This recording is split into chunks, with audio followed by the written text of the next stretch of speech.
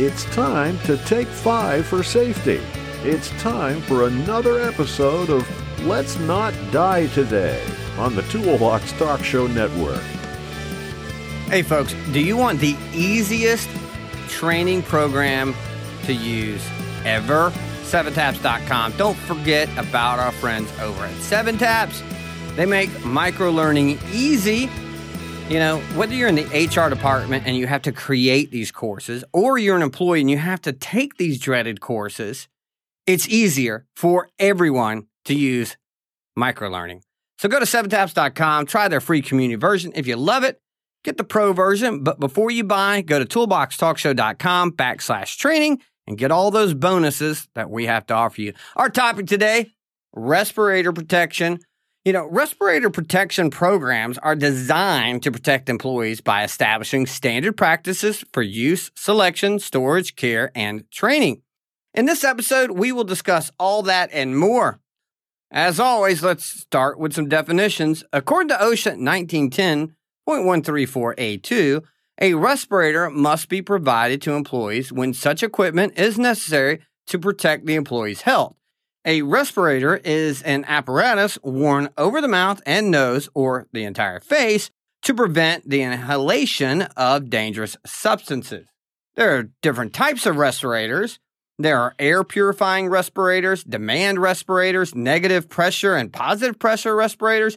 There are powered air purifying respirators, pressure demand respirators, self-contained breathing apparatuses, and supplied air respirators.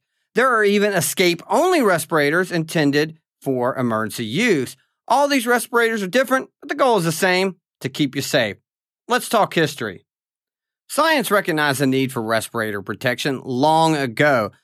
The history of respirator protection dates back to Pliny the Elder, 23 to 79 AD. He was a Roman philosopher and naturalist who used the skin from animal bladders to filter dust from being inhaled while crushing cinnabar.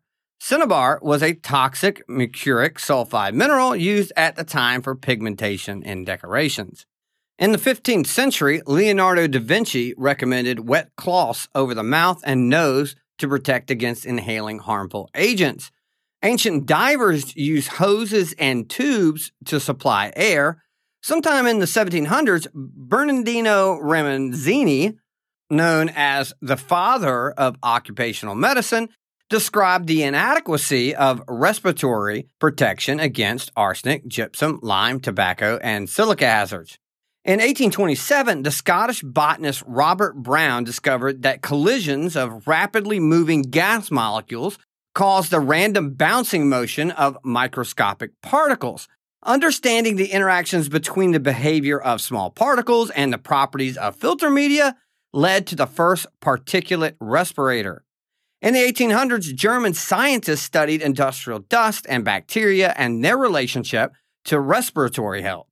In 1877, the English invented and patented the Neely smoke mask. The mask used a set of water-saturated sponges and a bag of water attached to a neck strap.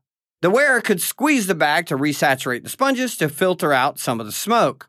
In 1920, MSA Safety Company manufactured the Gibbs respirator.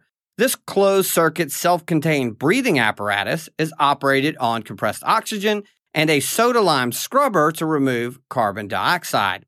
World War I presented a new threat to soldiers, chemical agents. But respirators were not standard issue until World War II. This situation ultimately resulted in 1.3 million casualties and approximately 90,000 fatalities. Let's talk statistics. In 2017, 41 U.S. workers died on the job after a single episode of inhaling chemicals and chemical products, 7 more fatalities than in 2016. This number ranged between 33 and 55 fatal injuries each year from 2011 to 2017, with 297 fatalities across that 7-year span. Inhaling carbon monoxide led to the most fatalities during this period, 116, followed by inhaling hydrogen sulfide, 46 fatal injuries. Of the single episode fatalities involving chemicals and chemical products, 37 occurred in a confined space, 110, all fatal single inhalations of methane gas involved a confined space for a total of 9 fatal injuries. Let's talk safety. Safety tip number 1, employee responsibilities. Employees must wear their respirators when and where required. Inform a supervisor if the respirator no longer fits well or new medical conditions arise. This should also trigger a new medical evaluation. Use respiratory protection per the manufacturer's instructions and training you received. Obtain a new respirator when and if needed. Safety tip number 2, medical evaluations. Employees must pass a medical exam before wearing a respirator on the job. Employees are not allowed to wear respirators until a physician or other licensed healthcare professional has determined that they are medically able to do so. Safety tip number 3, fit testing. Fit testing is a procedure used to determine how well a respirator fits. That is, whether the respirator forms a seal on the user's face. Employees wearing respirators must be fit tested before using a respirator for the first time, after training and medical clearances have been completed, and annually thereafter. Safety tip number 4, pressure seal checks. Employees must conduct user seal checks every time respirators are worn. Use either the positive or negative pressure check, depending on which test works best for you, as specified in the OSHA Respiratory Protection Standard. Positive pressure test. Perform this test by closing off the exhalation valve with your hand. Breathe air into the mask. The face fit is satisfactory if some pressure can be built up inside the mask without any air leaking out between the mask and the face of the wearer. Negative pressure test. Perform this test by closing the inlet opening of the cartridge with the palm of your hand. Some masks may require removing the filter holder to seal off the intake valve. Inhale gently so that a vacuum occurs within the face piece. Hold your breath for 10 seconds. The respirator is fitted correctly if the vacuum remains and no inward leakage is detected. Safety tip number 5, cleaning. Respirators should be regularly cleaned and disinfected. When cleaning and disinfecting reusable respirators, do the following. Disassemble the respirator, removing any filters, canisters, or cartridges. 2. Wash the face piece and all associated parts except cartridges and elastic headbands. Use warm water, about 120 degrees Fahrenheit, and an approved disinfectant. Do not use organic solvents. Use a hand brush to remove dirt. 3. Rinse entirely in clean warm water. 4. Disinfect all facial contact areas by spraying the respirator with an approved disinfectant or using disinfectant wipes. 5. Air dry in a clean area. 6. Reassemble the respirator and replace any defective parts. 7. Insert new filters or cartridges and make sure the seal is tight.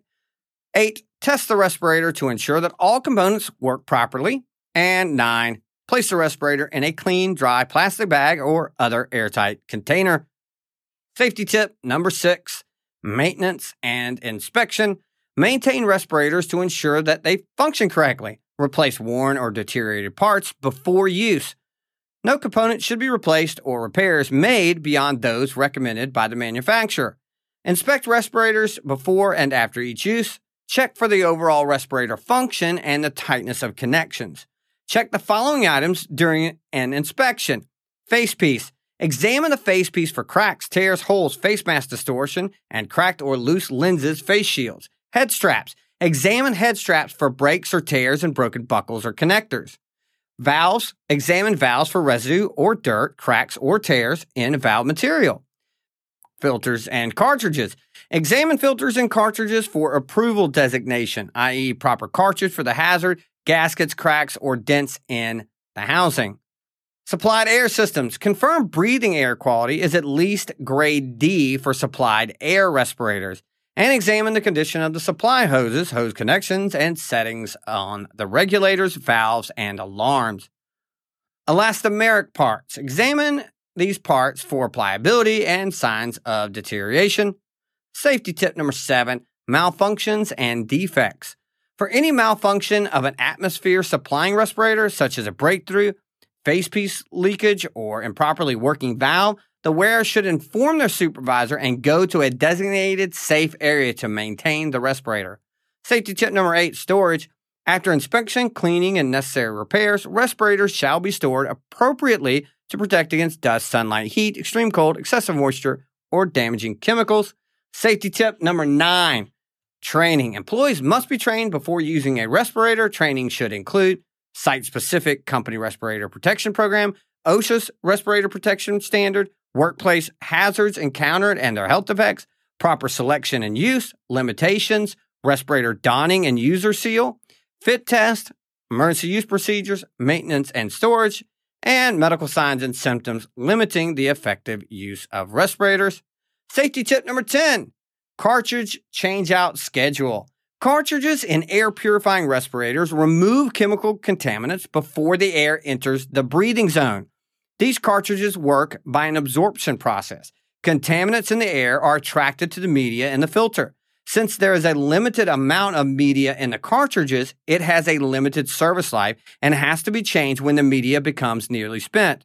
The service life of a cartridge depends on several factors, including environmental conditions, breathing rate, cartridge filtering capacity, and the amount of contaminants in the air. Always follow your company's written respirator program requirement for cartridge changeout.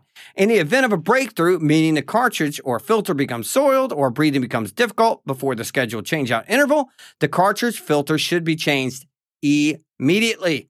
Also, notify your supervisor immediately. Use conditions may need to be reevaluated and adjustments made to the change schedule.